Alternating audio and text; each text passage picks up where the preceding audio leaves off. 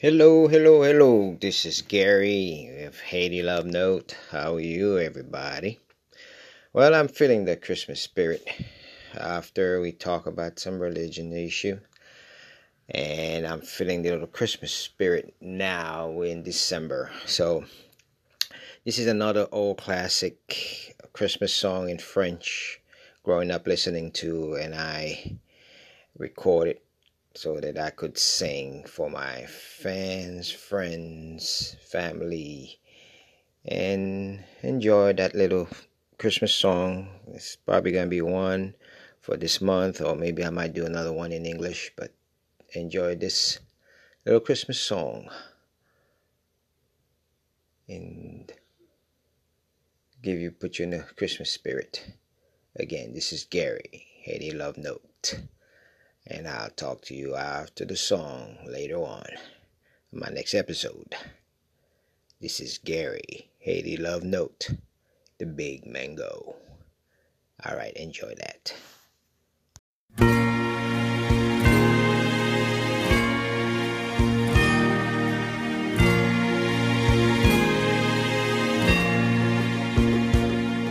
Noël à Jérusalem, près de murs que l'on croyait perdus.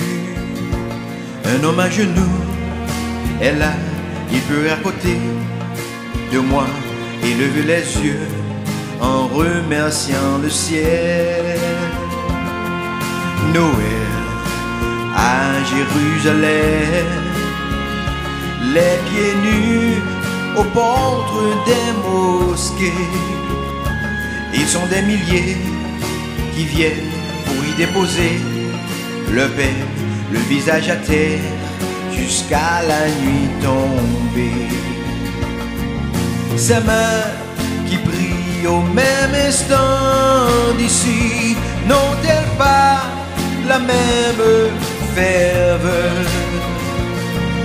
Les hommes auraient-ils oublié aussi que c'est Dieu qui fait battre le cœur?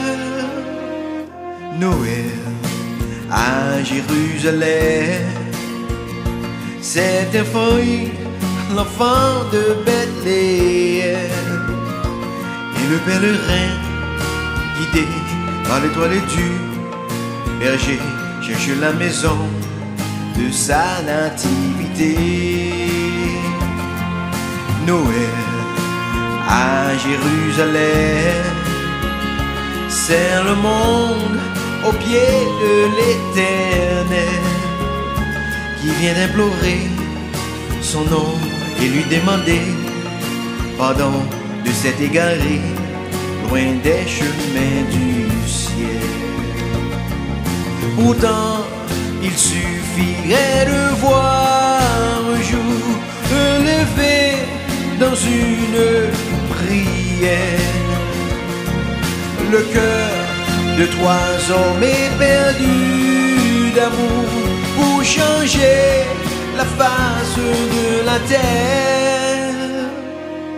Noël à Jérusalem, près d'un mur que l'on a retrouvé, un homme à genoux m'a dit: tout est changé dans ma vie, car Jérusalem est de nouveau sur terre.